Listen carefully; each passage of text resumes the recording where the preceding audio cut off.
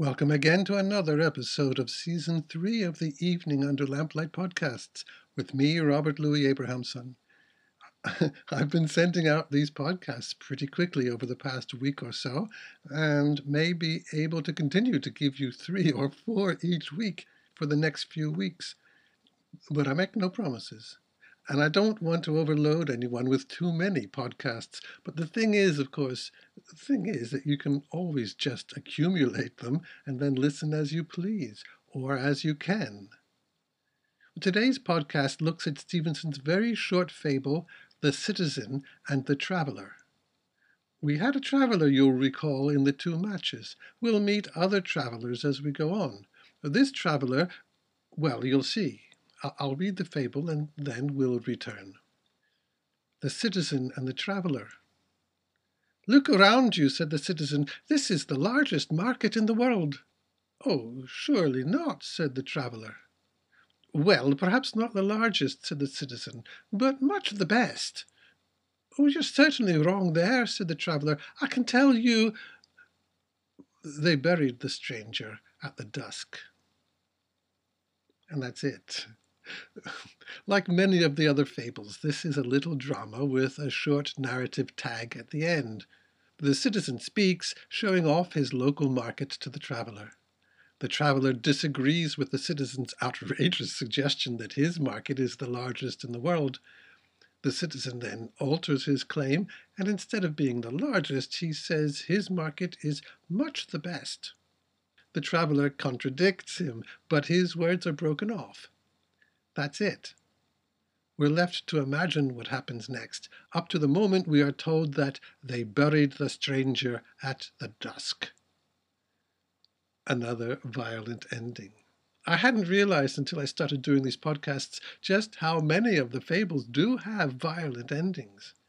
But that's part of the convention of a fable, which is allowed to be unrealistic in order to shock us out of our complacent views so that we see the world more sanely.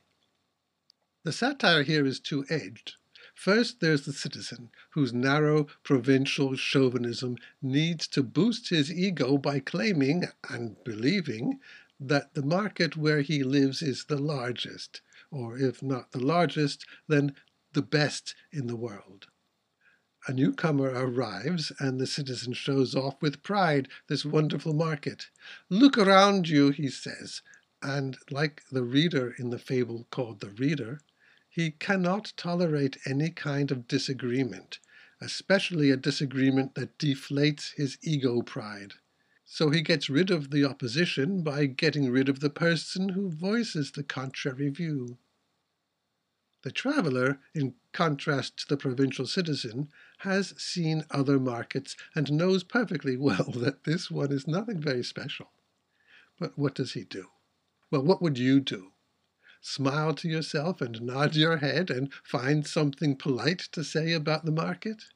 Oh, it's very clever the way you have arranged all the market stalls with so much room to walk around between them. Something non-committal and sort of praising like that?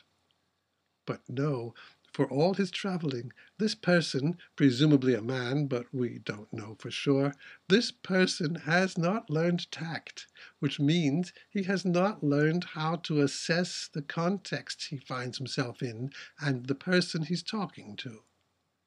The citizen's ego is obviously a little frail, a little in need of boosting, but the traveller contradicts the citizen, in the name of truth, we suppose, but just telling the truth is not good enough. We have to consider whom we are talking to and to adjust how we speak to meet the situation.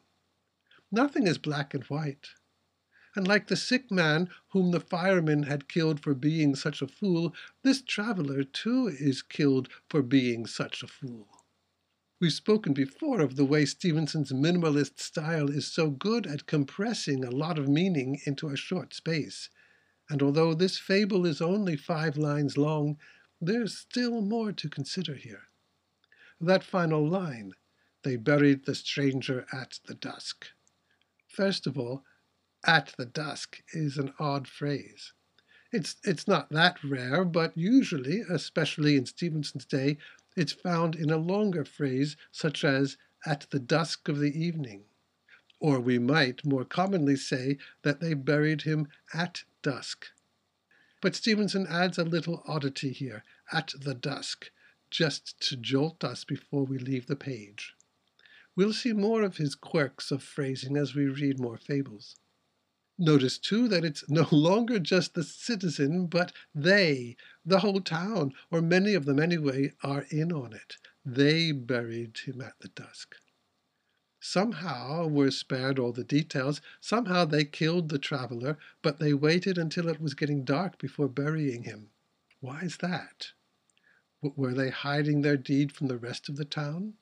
Were they ashamed, after all, of what they had done? And the traveler has become, at the final line, a stranger, some other, some sort of pollutant to their community, something to get rid of without any fuss, just because he didn't agree with them.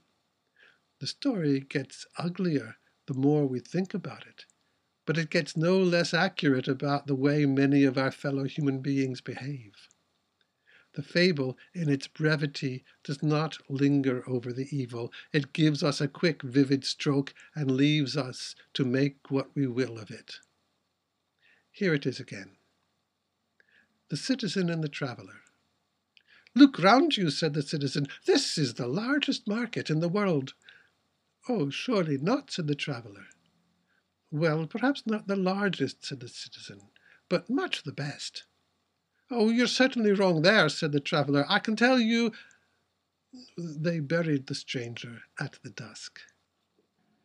Nothing more to add, is there? Oh, yes, I thought of one more thing. That kind of fragile ego that needs to assure itself that it is part of the best in the world can very easily slip into the attitude of I'm right and you're wrong, and from there easily slip into violence, even self-justifying violence. Well, we knew that already, and we see it around us quite often, but a fable like this makes it more vivid for us. It brings it home to us in a shocking way, and the shock keeps us from settling down comfortably, and that's a good thing, isn't it? Well, we have a more subtle fable next time about someone who failed to understand someone else, in this case, a friend. See you then.